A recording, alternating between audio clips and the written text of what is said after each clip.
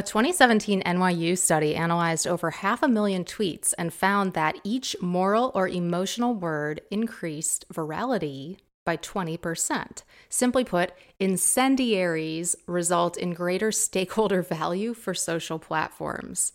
Therefore, the algorithms, of course, will reward the more incendiary tweets. This also goes for Facebook, but the study was specifically on Twitter. Online social networks have become a popular medium for discussing moral and political ideas. However, the field of moral psychology has largely overlooked why some moral and political beliefs spread more widely than others.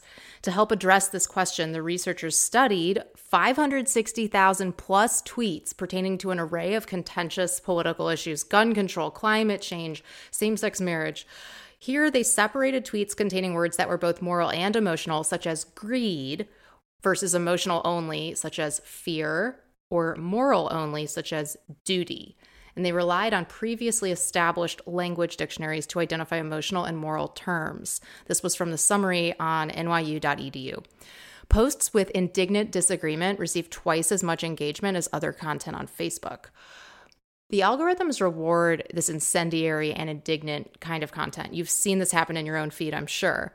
The feed is the internet, and the reality for many users who don't have the media literacy or the self-control or savvy to turn it off, or to realize that there is a program feeding this content that is meant to keep them engaged on the platform for shareholder value of these tech companies. Come on.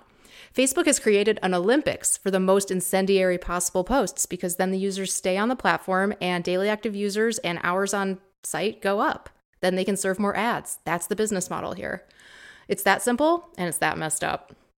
This briefing airs every weekday in under 3 minutes, and you can listen on your favorite podcast app or as an Alexa flash briefing. Links to everything are at emilybinder.com/briefing.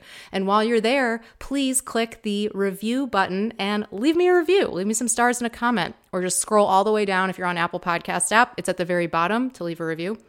It really helps, so please do leave a review, and make sure you subscribe to the show, emilybinder.com/briefing.